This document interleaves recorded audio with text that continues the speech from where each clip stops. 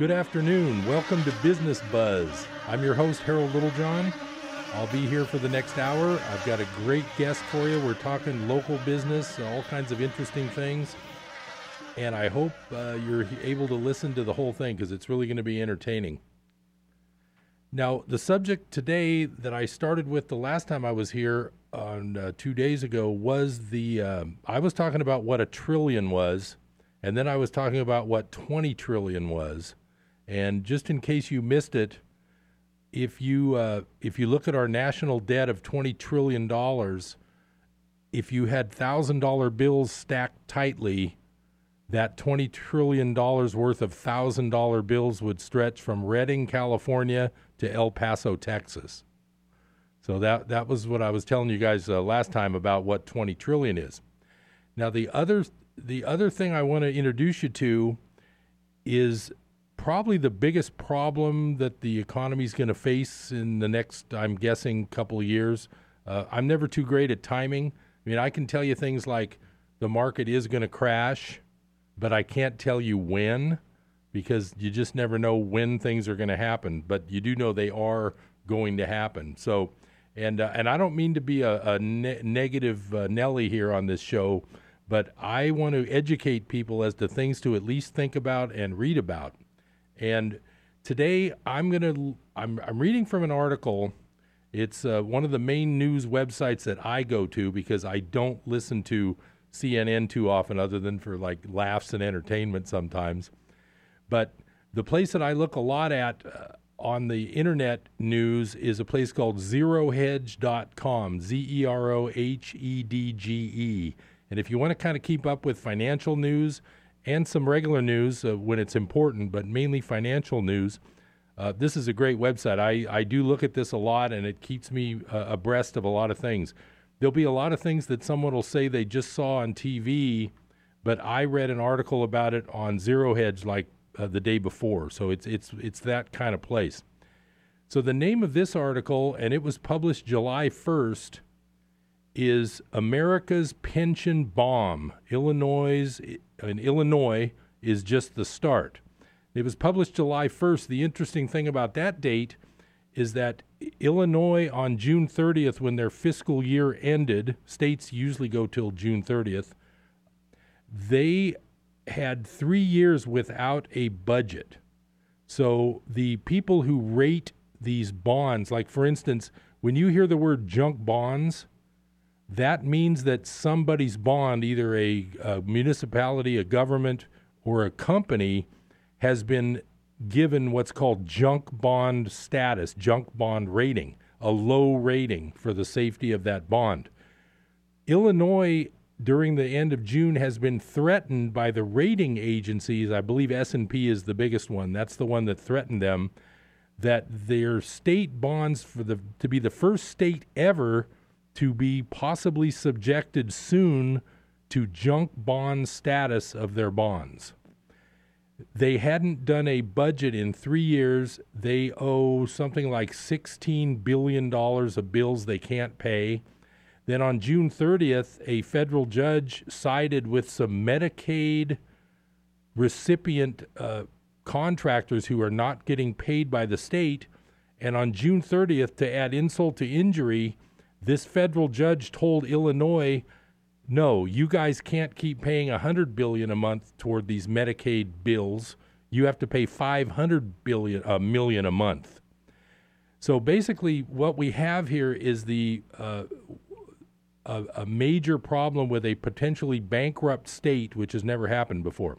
So I just want to read to you this quick little article, and then we're going to talk about it a little bit. It's called America's Pension Bomb. Illinois is just the start. It says, we've written quite a bit over the past couple of months about the pending financial crisis in Illinois, which will inevitably result in the state's debt being downgraded to junk at some point in the near future. Unfortunately, the state of Illinois doesn't have a monopoly on ignorant politicians. They're everywhere. And since the end of World War II, those ignorant politicians have been promising American baby boomers more and more entitlements while never collecting nearly enough money to cover them all. It's all been a massive state-sponsored scam. As we've noted frequently before, some of the largest of the many entitlement scams in this country are America's public pension funds. Up until now, these public pensions have been covered by stealing money set aside for future generations to cover current claims.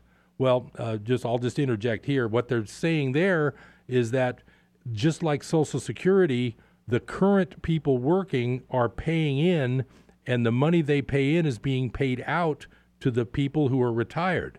So that's the same thing happening with all these various pension funds around the country. So I'll start again. Up until now, these public pensions have been covered by stealing money set aside for future generations to cover current claims. It's a Ponzi scheme of epic proportions, $5 to $8 trillion to be exact. Of course, the problem with Ponzi schemes is that eventually you get to the point where the Ponzi is so large that you can't possibly steal enough money from new entrants to cover redemptions from those trying to exit. And with a tidal wave of baby boomers about to pass into their retirement years, we suspect that America's epic Ponzi is on the verge of being exposed for the world to see. And when the Ponzi dominoes start to fall, Bloomberg has provided this helpful map. Well, this article has a map showing all 50 states and the percentage of pension fund liability over pension fund assets. And the moral of that story is some of them are not in the red. Quite a few of them are. Some of them have a small positive. And so like South Dakota actually is the one with a small positive.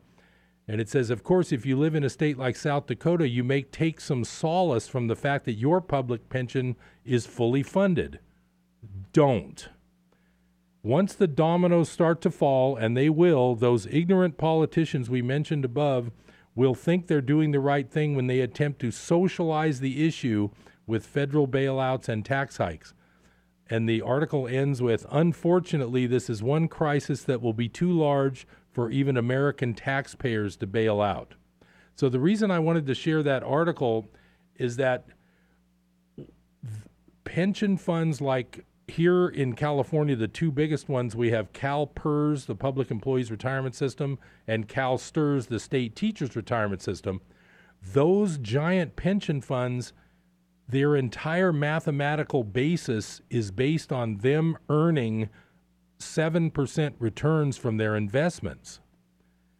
As we know, the rate of return on investments to be safe investments like treasury bonds is right now a little over 2%. So what's happening is these pension funds are not earning anywhere near 7% returns, which means they will be insolvent at some point. And I'm not saying that there's an easy solution to this, but I'm saying that anybody here that relies on their pension from CalPERS, CalSTRS, or any of these large government-backed pensions, there could end up being trouble. And even if they don't cut pension amounts at some point in order to balance this thing out, they might have to have bailouts from the federal government, which means more printing money. And that leads back to what I was talking about, the $20 trillion national debt. What if that $20 trillion becomes $40 trillion when these bailouts have to start happening? So all I'm saying is you need to really keep an eye on what you're invested in. Be careful. And dollars, as we know them right now, could end up being worth a lot less than they've historically been worth. And the reason is things like these pensions that are big liabilities that these states really don't have the money to pay out. So that was just my my little spiel today. I don't mean to be negative all the time, so now I'm going to turn to the positive. In the studio, I have with me a longtime friend, a longtime client, and all-around businessman that we're going to interview today. His name is Steve Catterall. How you doing today, Steve? I'm doing just fine, thanks. All right. So thanks a lot for coming in. I really appreciate that. So a little bit of background. I personally met Steve about 30 years ago when my wife and I were able to move back to Chico after graduating from college, and I did some work in the Bay Area, and then I got married, and we ended up being able to come back to Chico. And one of the first people I met in the downtown business world here was Steve. and he's a really fascinating guy with a lot of experience. I wanted to get into things about what's it like to be a Chico businessman for all these years. So, Steve, tell me a little bit about the start of your Chico business experience. Back in the 70s, I think. Yeah, when I moved to Chico, I moved here from Santa Cruz, and I got a job at LaSalle's, and that was, when it was a Fern bar at that time. Wow. And we used to wear blue shirts, button downs with ties, and if you can imagine that. And it was a really nice bar, college time. I had a great time, but it was going to kill me. Now, were you out of college at that time? I was out of college. Okay. Yeah. So what I did was, when I was going to school, I was in Santa Cruz, and I went to a place called Perfect Crepe. That sounds tasty. Right. Yeah, it was. And I learned to make crepes, and I just had a knack for it. I'm a pretty good cook, and I just decided that rather than be a bartender and drink myself to death, I would open up a restaurant. And I figured there's can't be much to this, because it's I've always worked for somebody else, and they paid all the bills, and I did the cooking, and everybody must be easy. Right. Yeah, everybody liked my crepes, right? So right. So I opened up the Cranmore Inn. Now, how did you come up with that name? Well, we were kind of drunk on a porch in Sonora, and my partner's parents had this little cabin up in Sonora, and so we just thought Cranmore Inn. It was, and we spelt it so that it was Kramore. And most people pronounce it Cramore. Right, they do. Well, that was my partner that actually made our first business cards, and he couldn't spell. And it should have been Cranmore Inn, because it was a small place, and we used to just cram more into the place, and it was our portions were really good, and so we brought the French press to Chico, and 25 different teas, and just something a little bit different, right? And that was down on Park in that same location that it was at for quite a long time. Is that right? Yeah, it was where Cal's, what is that? Tofu. Okay. Cal's Tofu. Around 16th or 17th? Yeah, right. It was between 19th and 20th. So people had to probably drive a little bit to get to your place. Yeah, they had. But they did. But, one thing, we had a bartender whose brother decided he wanted to invest $10,000 in it, right? And in those days, that was a lot of money. That was big money in the 70s. It's still big money. Right. I don't mean that like that. But what we did was we decided that we were going to go ahead and lease this place, because it was a perfect place to start. Small, and it was, kind of out of the way. And in case things didn't go well, you guys wouldn't go broke. Right, exactly. Right. So we no sooner signed the lease than 2 days later, we went to get his money and put it in the bank, and he was nowhere to be found. Ooh. Uh-oh. So it was a wild ride. Anyway, But you figured out how to get things started. I sold my car, and I bought a jigsaw and a couple sheets of plywood, and there was an old restaurant, Jack's, had burned down. Oh, okay. And so there were chairs in there, and we bought the chairs from there, and we took you pieced it together. Yeah, we did. We did the disc plow discs and the poles up on it for the table. Wow. It was pretty funky. That's great. Well, after the break, we're going to find out a little more about that Cramore Inn, and also some other businesses that Steve ended up starting. So Stay with us. We'll be right back.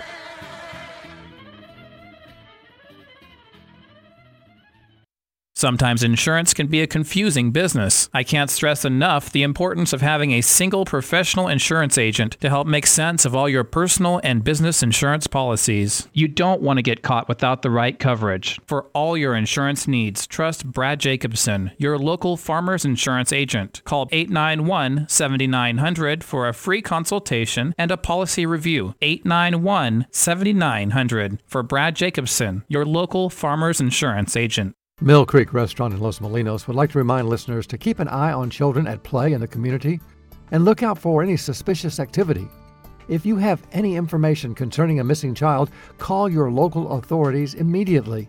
This message from Mill Creek Restaurant. Whether you're barely hungry or hungry as a bear, stop by 8051 State Highway 99 East in Los Molinos. They're serving lunch and dinner and reminding us that it's easier to prevent a child from being taken than to find one who's already missing. Hello, I'm Joyce Meyer, and I want to personally invite you to join me on this station every Monday through Friday for enjoying everyday life. You know, life's journey is challenging for all of us, and on my program, I'm going to share with you practical truths from God's Word that are going to help you live the life that God intends for you to have. Let me encourage you that Jesus came so that you can know peace and truly enjoy your everyday life. Weekdays at 10:15 here on KKXX.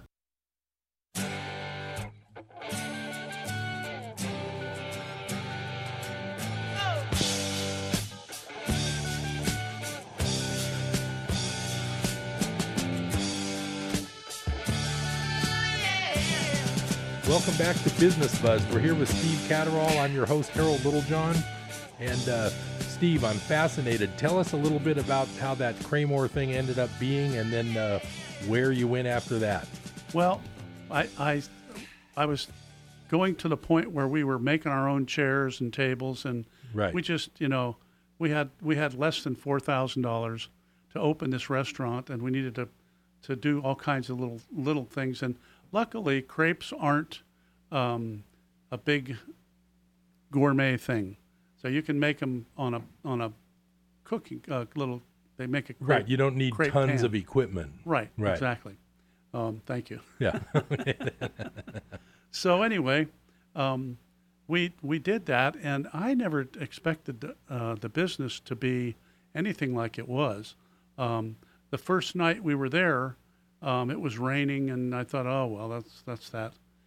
We had a 45-minute waiting Nice. list, out the door.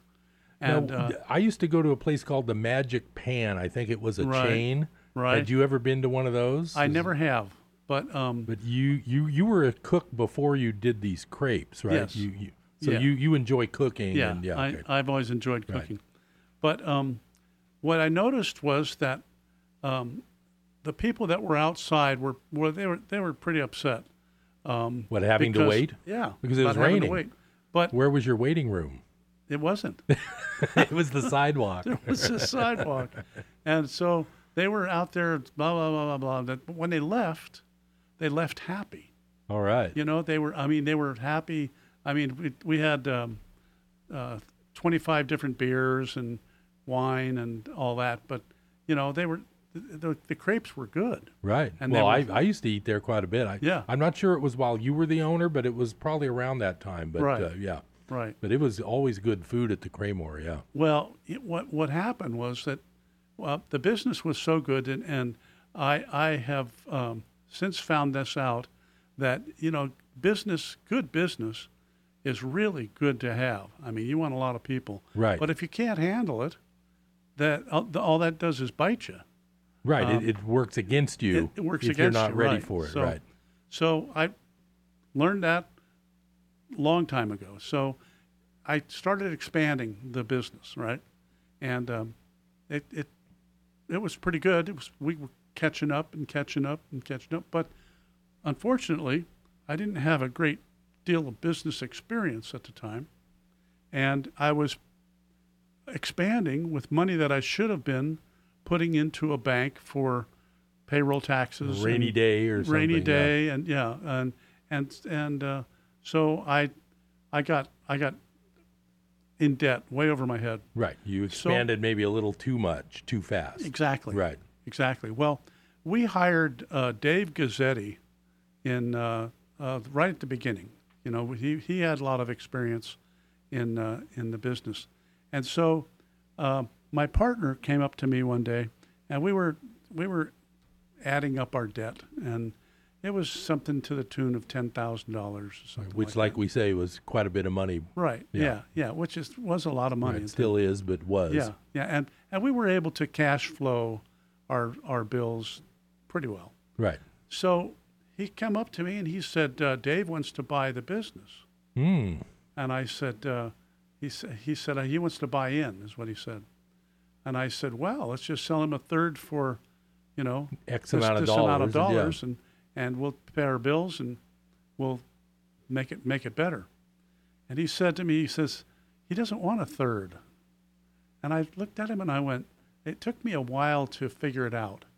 And I said, do you want to sell him your half? He said, no. I said, I'll sell him my half for this amount of money. Right. I said, I'll take 3 payments of so many thousands. Right. And that was that. So that was the last that I saw of the Cranmore Inn as far as Right, as being an owner. As being an owner, right. So you left and they just kept it. I know it went on for quite a while. Right. It only closed maybe 5 or 6 years ago. It lasted 31 years. Right. Wow. But the big deal was that it lasted the first year. Right. That's the year That's that what matters. I'm trying to say. Right. So anyway, after that, what was your next idea? So here's what I did with that money. I decided I was going to sail around the world. Oh. Right? So I took $4,000 and I went over to Hawaii and I found a boat and I sailed to Tahiti. And By yourself? Yeah. No, not by myself. There was 5 people on the boat. But in I don't know if you've ever sailed from Hawaii to Tahiti? Yeah. It's not the way I've to go. sailed as a passenger, but I've never learned how to sail a boat. Right. So. Well, I was a crewman. Okay. So I don't claim to be a sailor at all. Oh, okay. But I know how it works. But the thing from Tahiti, from Hawaii to Tahiti, is not the way to go because you got to sail. The currents don't work that way. Right. It's not the you right gotta sail, route. You got to sail east, and then go west. Aha. And if you miss it, you're going to go all the way to Timbuktu. China. So did you end up in Tahiti on that one? I ended up in Tahiti on that one. How was Tahiti? Tahiti was great. Yeah, I'll bet. For it was a a young lot of guy, fun. And especially on a boat. Were you unmarried at this time? Yes. Cool. Oh, yeah, it was cool. But so what I did was that while I was out on the ocean, you got nothing to do but think. Right. I mean, you keep yourself alive and think about what you're going to do with your life. And I knew I didn't want to be a bartender, and I didn't want to own another restaurant. Right. And so I started thinking about what kind of career I could have. Right. And I came up with gemology. Oh. And so I came back, and David had my next payment. Right. And so I signed up for the lessons at the GIA. In GIA, that's the correspondence. the highest rated place to become a gemologist. Right. And so the Cranmore Inn was where I got all my equipment and my education, and here I am now. And I ended up getting a job at Weisfield's. And then were they downtown? I remember that name. No, they were in the North Valley Plaza. Okay, all right, I remember the name. So yeah, I got my first job and I was I could sell. Right. And so that's right. So you were like a salesman. Yeah, that's pretty much all they care about. Right. And then you moved on to a downtown jewelry, right? Right. Store. And so I ended up. I went to the Virgin Islands and I worked for the Virgin Islands government, identifying archaeological relics. My wife graduated from nursing school. We moved down there thinking that we were going to live there the rest of our lives. Oh, in the Virgin Islands? Yeah. Oh, wow. Yeah, we got robbed. Oh, really? Yeah. At gunpoint or something? No, not at gunpoint. Oh, okay. But they took everything we had of any consequence. Oh, And we were kids at that point. wow. We didn't have much of any Right. nothing there, but that was all we had. Right. So we moved back to Tampa, and I got a job with a real good jeweler there. And I came back to Chico and started managing Clifford's Jewelers.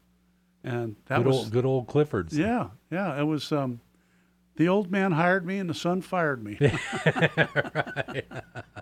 But I took that experience from I'd worked in, I'd been in the jewelry business for 10 years or so. Right. By the time I got to Clifford's, and I became a gemologist and I did appraisals and I got really into the business of jewelry. Now, did they manufacture at Clifford's or? They did some manufacturing, yes. Okay. Yeah.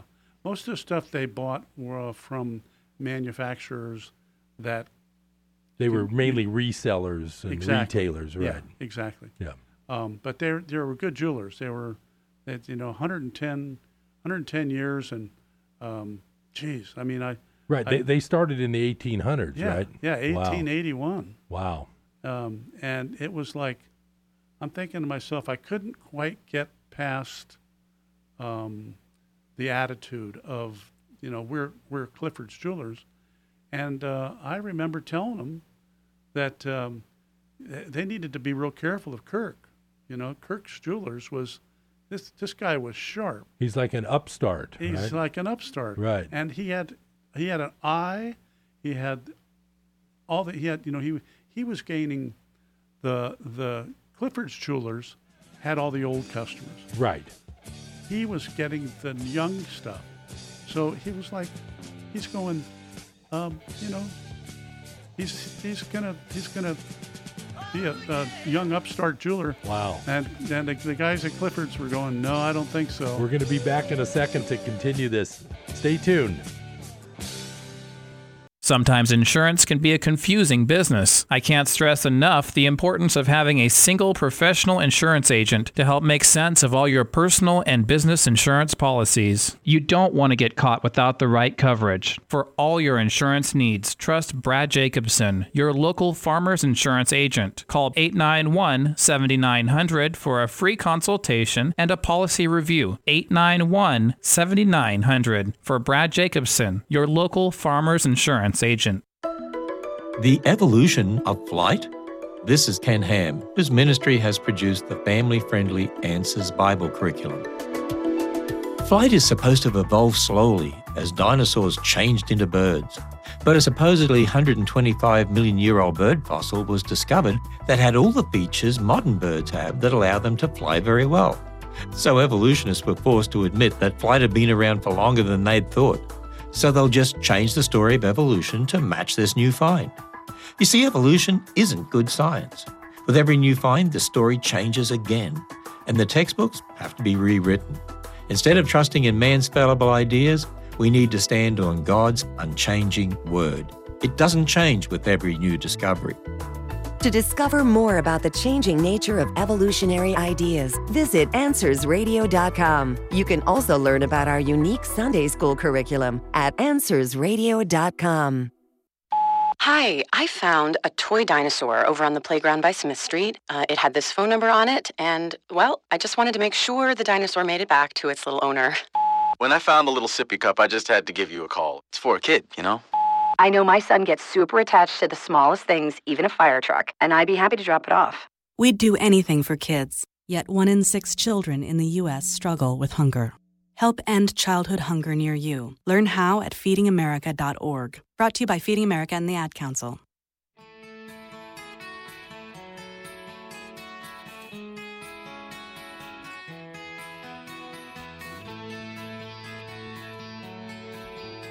Welcome back to Business Buzz. I'm your host, Harold Littlejohn.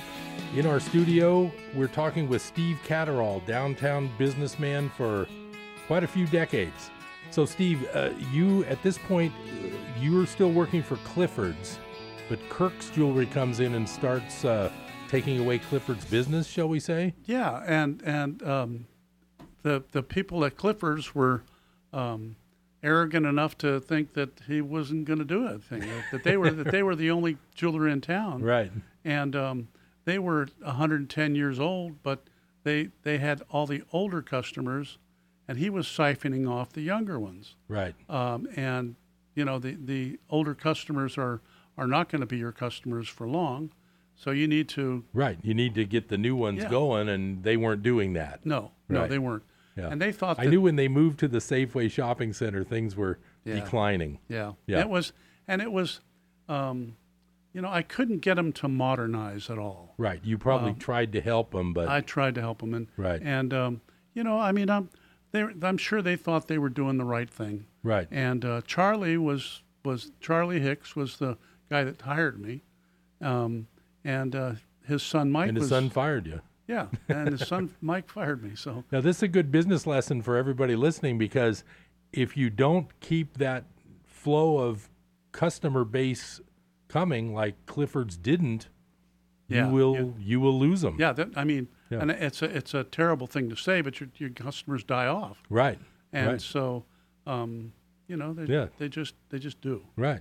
So you ended up with a desire to be your own boss again, I believe. Right. Yeah. So how did that all work out? Well, when Mike fired me. Right. You had not that many choices at this point. Well, I decided. Did you want to work for Kirk? Well, sort of.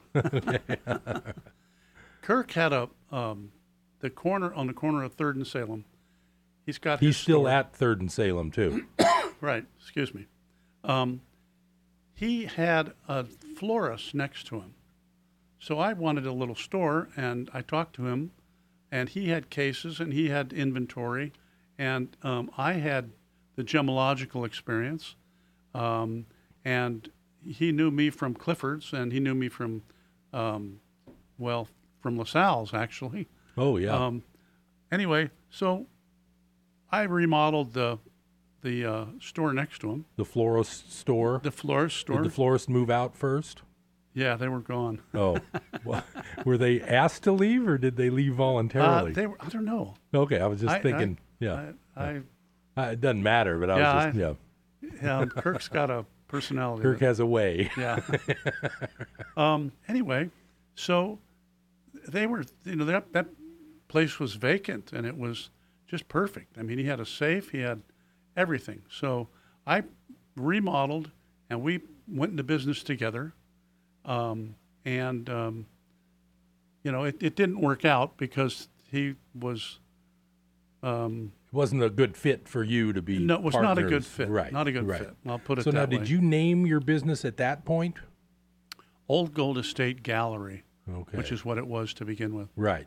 And then you were only there for a few months on 3rd and Salem there. And then you moved to the Garden Walk. Right. And now you've been there ever since. I was back in the back of the Garden Walk next to Zotz. Oh, yeah. And for 4 years. And then I moved forward to a bigger spot. Right. And that was the best thing I ever did. And that's the spot you're still in, right? Yeah, 25 years. Yeah, so everybody who's been down to the Garden Walk, Old Gold Estate Jewelry is the official name. Right. It is really the premier place to go downtown for jewelry, but Steve has a different way of doing it. Like Clifford's mainly, I think, bought and resold as retail. Which is, how do you get most of your inventory? Well, you know what? As a gemologist, I can tell what's synthetic and what's real. Right. And I know enough about jewelry. I read jewelry stuff all the time, that I know what's collectible and what's reasonable to. What people want and what they don't want. Yeah, exactly. And so I thought to myself, well, why don't I actually consign jewelry for people? Because when you buy used jewelry, you either buy it for scrap gold or you buy it for a reduced price because it's used, right? Right. There's no other way to put it. Right. And that's what my competition says. Right. So I'll just say it right now. Right. It's used jewelry. Right. But as a jeweler and a gemologist, I could repair the jewelry. I could You can evaluate it. Right? And I know what it's worth. Right. So there's most jewelers are retailers. Right. They're more like salespeople. Right. They buy it for $100. They sell it for They mark it up a certain amount. Exactly. Right. But in your case, one thing about your business, because I've worked with Steve for quite a long time, and I've sent people to him, and happy customers, by the way. But Steve is really good at offering fair prices, not just for the consignment, but if you want to sell to him. Right. Is that right? Right. Yeah. So some people want to. It's kind of like Pawn Stars. You're not a pawn shop, but some people want to come in and sell versus consign. Is that right? Right. And you will buy that if you offer them a fair price. If the jewelry is something that I want, right, I will be more than happy to offer them a fair price for that. Right. If it's not something that I want, I'll give them a scrap value for the metal. Right. And I'll give them a fair price on their scrap metal. Right. That's the other thing. There's other people offering to buy gold. We buy gold, but they really don't offer fair prices like Old Gold does. Right. Right. And well, I offer what I can. Right. And gold is a sure sale. Yeah, you were telling me about that. So you're saying everybody pretty much wants gold. Right. And I work with a corporation in Sacramento who will buy from me. I sold some gold this morning. The scrap Exactly. gold buyers, right? Yeah, right. yeah. So you buy from people at a fair price. Right. They buy from you at a fair price. Right. You make a bit of a markup. Bit of a markup. Bit of a profit. Yeah. I can sell every single scrap of gold I buy. Right. It's always available. Yeah. That's just I've got a whole store full of jewelry that hasn't sold, but a lot of it is consigned. Right. So that if there is that also that you can make your most money on your jewelry from grandma or whatever by consigning it. Right.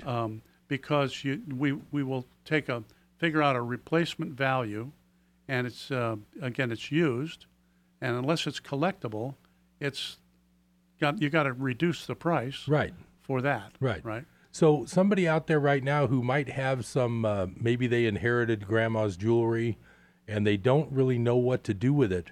What are some of the things you could offer them if they brought it into your store? You probably have a lot of different things they could do. Right. Okay. First thing we do is we look at it and we'll tell them right then if it's in fact scrap gold or consignable, saleable. Or the Taj Mahal. Right. And so, what we do is we evaluate it, and we'll tell them what it's worth for $20 an item. And if they consign it with us, then we don't charge anything. Right. Okay. So they can come in, even if they're not going to do further business with you, for $20, you will appraise. Well, it's not an official appraisal, right? But you'll tell them what that piece is worth if they think they might want to go sell it on eBay or something. Right. Okay. Exactly. Right. Now, there's a point to be made there.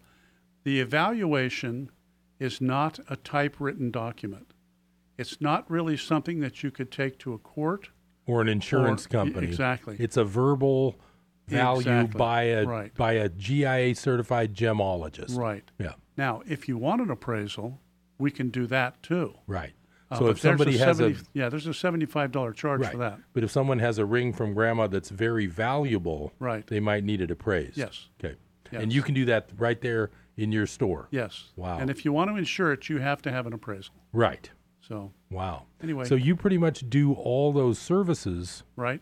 Now, is the consignment always a straight certain percentage, or do you negotiate with each customer? Usually, it's a 60-40 split.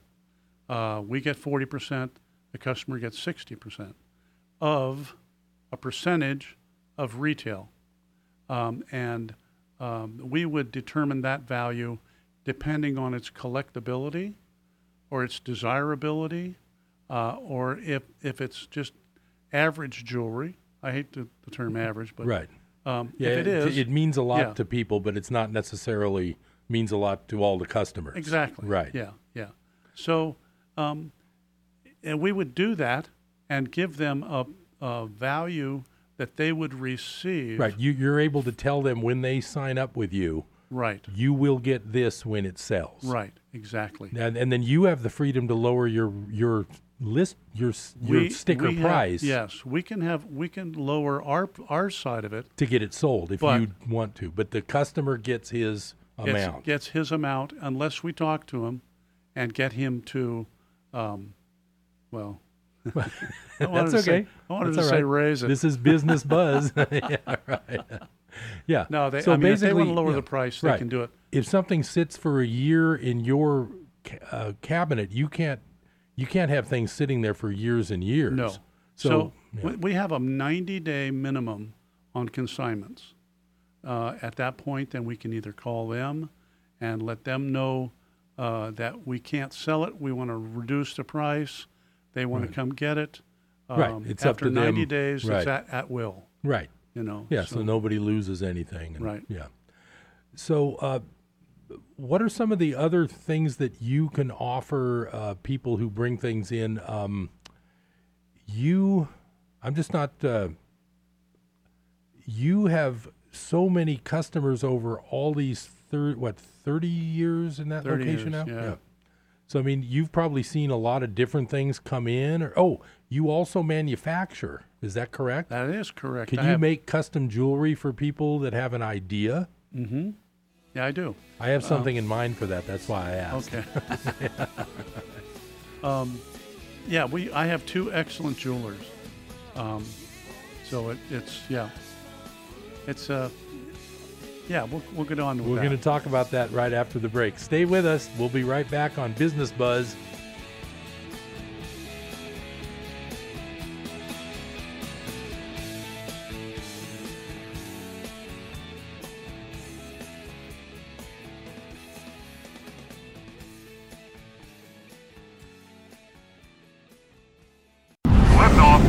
Astronaut Bob the Drop here. There's been a lot of talk about water found on Mars. Why would you go all the way to Mars for water when we have the best tasting water at Mount Shasta? It comes from our protected springs and is delivered right to your door. Great landing, Bob. Hey, where are you going with that? Those Martians are stealing my water. Guess we have some new customers. And anyone can get Mount Shasta spring water if they call us at 1-800-922-6227. Pure and simple, naturally the best Mount Shasta spring water. Hey everyone, let's all stop what we're doing and take a moment. You see? Every moment can be kind of special.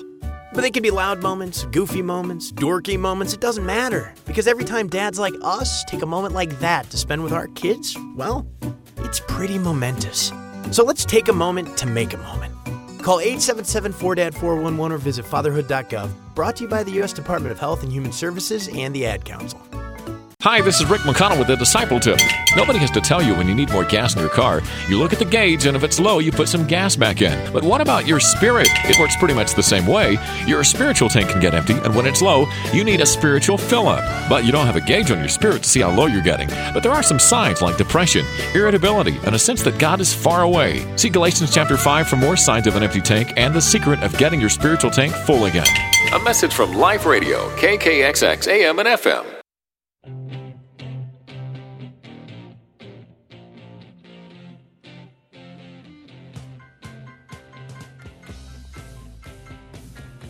Welcome back to Business Buzz. We're in our final segment talking with Steve Catterall. I'm your host, Harold Littlejohn.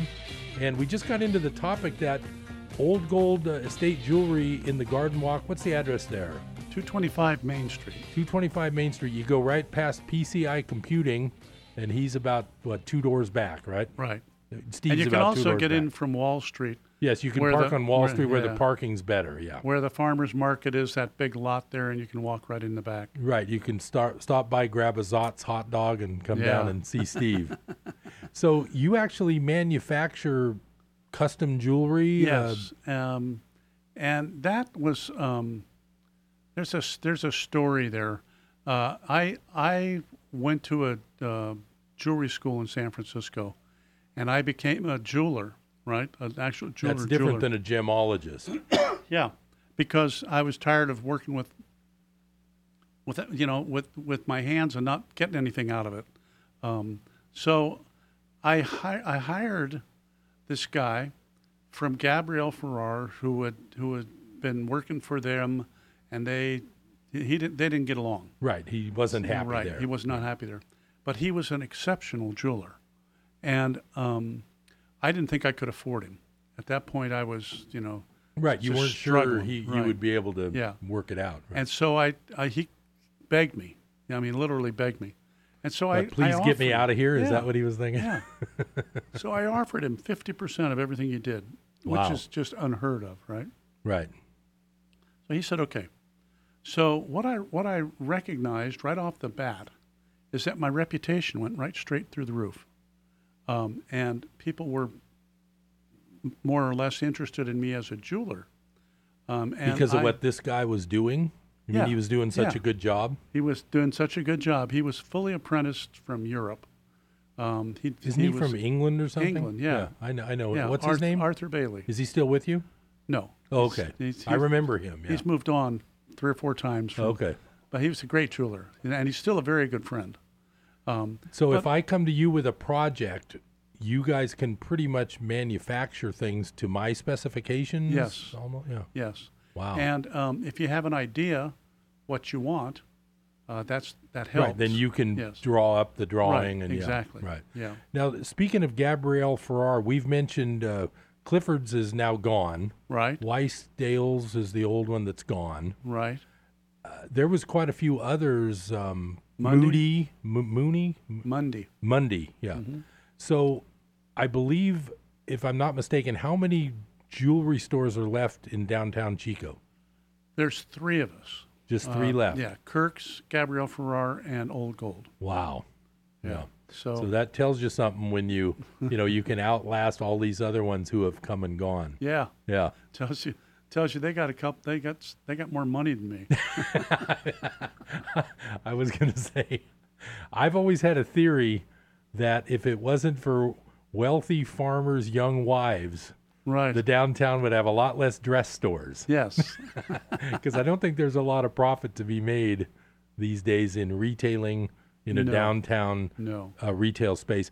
That's another whole topic for Steve, because now Steve's business, it's a retail store, but he's also doing the scrap purchasing, scrap selling. He's doing all the consignment. But general retail is very difficult. So does Gabrielle Farrar and Kirk's, do they manufacture also? Yes. Well, I know Kirk's does. Right. He's always been you're right. And he is the guy making, or does he hire someone? He hired someone to, he hires him. He actually has. He's in his basement. Right. But does Kirk actually do that anymore, do you think? No, he did used for a to, long right? time. Yeah. He used to do a lot of silver. Oh, yeah. Cool. So I know Kirk's kind of an overall businessman, though. He's got a lot of things going on. He's not just his jewelry store. No. So no, I don't know him, but I do know of him, and he's got a lot of things going. He owns the pawn shop on 20th and Park. Oh, right. And right. he owns the pawn shop over in Orville, that big bank building. Oh, yeah. Yeah. Right. So he's a big gold buyer also. Yeah. Right. Exactly. He owns about a third of downtown. So and right. He owns. So when it comes to it's kind of hard for a businessman like you to compete with mega wealthy competition. Well, but you've managed to do it. That's my point. Let me say what I did when I first got into business. I went down to I went out to the mall, and I went to J.B. Robinson and Devon's and K Jewelers, and all those people, and I gave them a card, and I said, I am going to do appraisals. I will appraise your jewelry for you if you just send people down to me. And you know what? That attracted more business from me. And once they saw what I could do, then they kept, I got a few of them for my customers. Right, and, right. And then they told their friends about me, and it's something that people don't want to do is they don't want to get the education that to make themselves a complete all around, anything. right? Yeah, all right. around like 100% anything. Yeah. one-stop shop. Yeah, which exactly. you've turned Old Gold into. Right. Now you also have associates working there every day. You have a staff yeah. of what, 2 or 3 regularly? 5 right? people. 5 people. Yeah. Wow. Yeah. So when you go to Old Gold, if you haven't been there yet, you'll get great service and just an awesome selection of. You never know what's in there because it's a consignment place. It's not like going to the mall Right. and going to Devon's in Sacramento Exactly. and seeing the same old styles over and over. And those are all done by computer. Oh, those types, yeah. Exactly. They pick a some kind of a supplier, and then they plug in the numbers of what's selling. Right. And they order 1,000 of this and Exactly. 2,000 of that, right? Exactly. And, yeah, and I've then- never been interested in new jewelry myself, and Right. neither's my wife. We like the Yeah. good stuff like Yeah. you've got. The interesting, it has some nicks or something, Yeah. but that's fine. Yeah, well, when you realize that the piece of jewelry you're looking at was made by Northlight in 1860, and it's just beautiful. All by hand. And there's nothing like Yeah. that anymore, other Yeah. than small amounts in places like your back room where it's being made. Right. But there's very few of those pieces. Right. Well, I know I still have my part of my collection. I remember Steve sold me a 24-hour pocket watch. Uh-huh. I think it's a Hamilton. Yeah, Hamilton. From like World War II. 9924B. Yeah.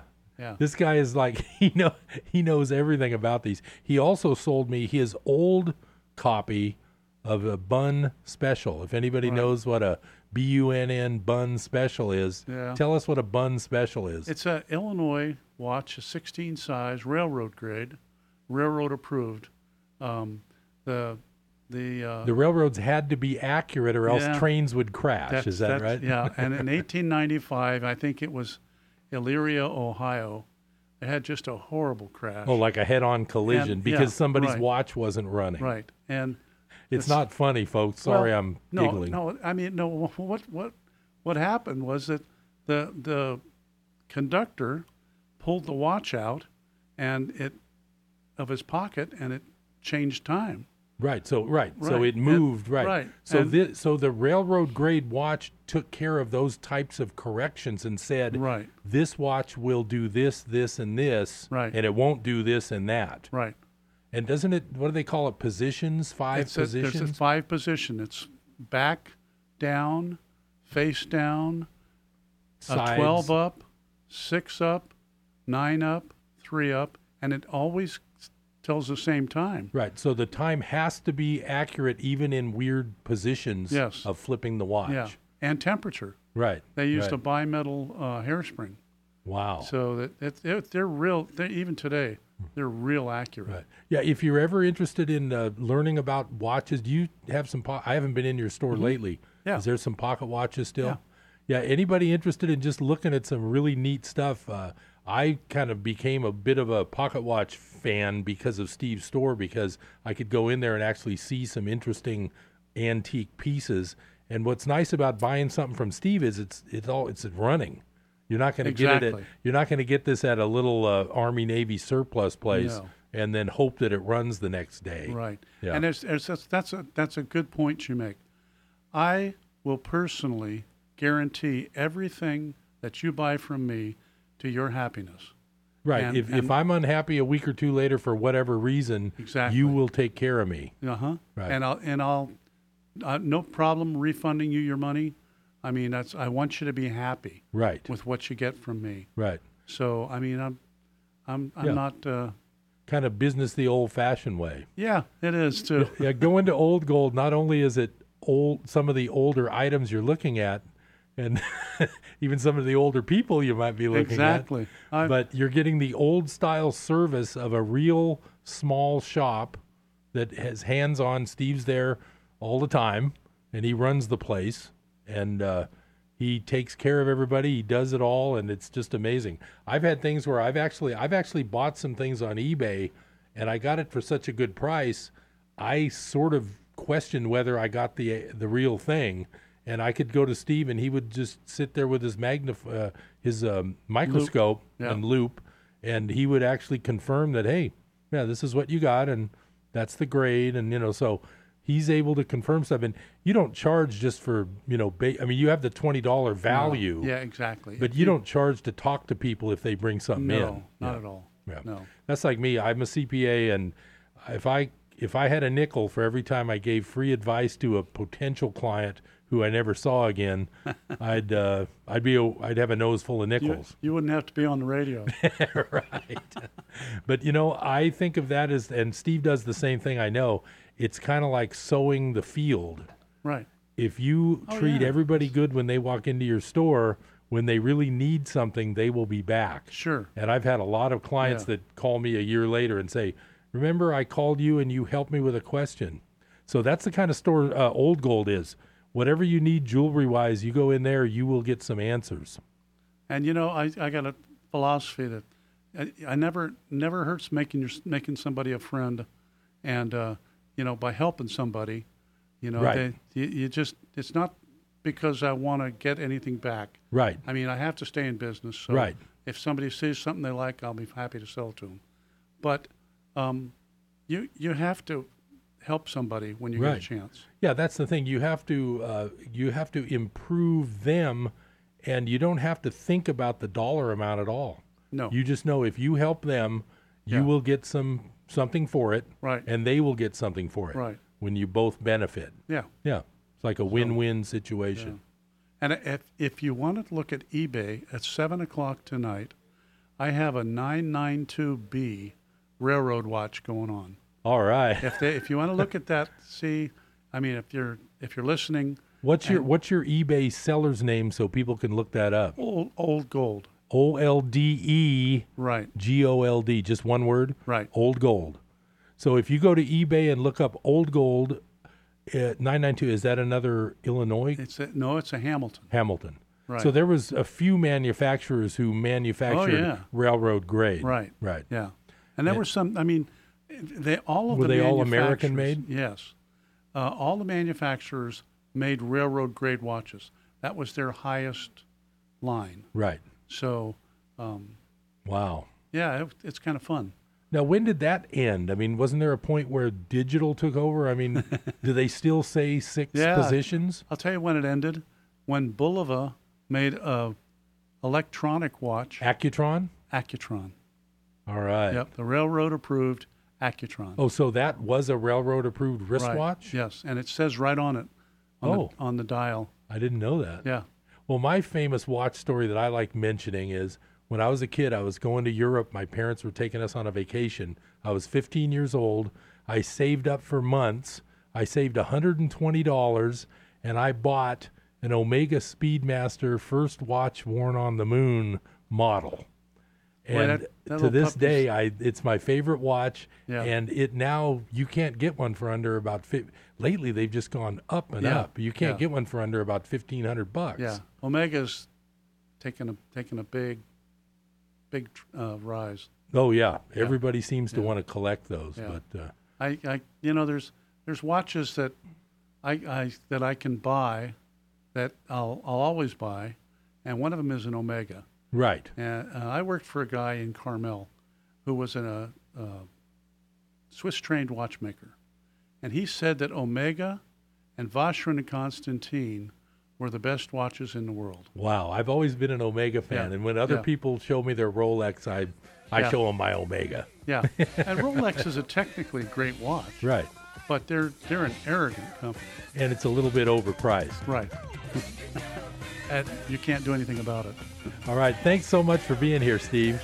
You're welcome. That was really great. Everybody go down to Old Gold, get a little bit of this knowledge for yourself, and you'll really like it there. See you next time on the Business Buzz. I'm Harold Littlejohn, signing off. KKXX, Paradise. K280GL, Chico. And K283AR, Chico, Yuba City, Marysville. Here's Rick Box, founder of Integrity Resource Center, with today's Integrity Moment. This week we're discussing 5 P's of the importance of our work. Today I want to discuss pleasing to the eyes. When I was a banker, I financed a new pristine golf course. When the course was completed, I played the second round of golf ever played on that course. As I stood on the impeccably manicured fairway, Nestled in a stunningly beautiful setting and surrounded by animal life, I found my heart instantly connected to God due to the beauty I experienced. In Genesis 2:9 we read, "The Lord God made all kinds of trees grow out of the ground, trees that were pleasing to the eye and good for food."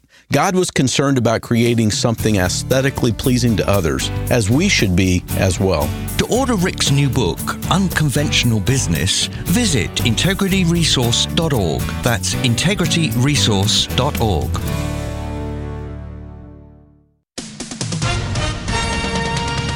With SRN News, I'm Keith Peters in Washington. An American doctor testifying in the case of a British couple seeking the right to take their critically ill infant to the United States for treatment says the experimental therapy is worth trying. The doctor has told Britain's High Court that new critical data has emerged about the effectiveness of the treatment proposed for 11-month-old Charlie Gard. The boy suffers from a rare genetic condition and is on life support. The boy's family is locked in a legal battle with Britain's most famous children's hospital because of disagreements on whether the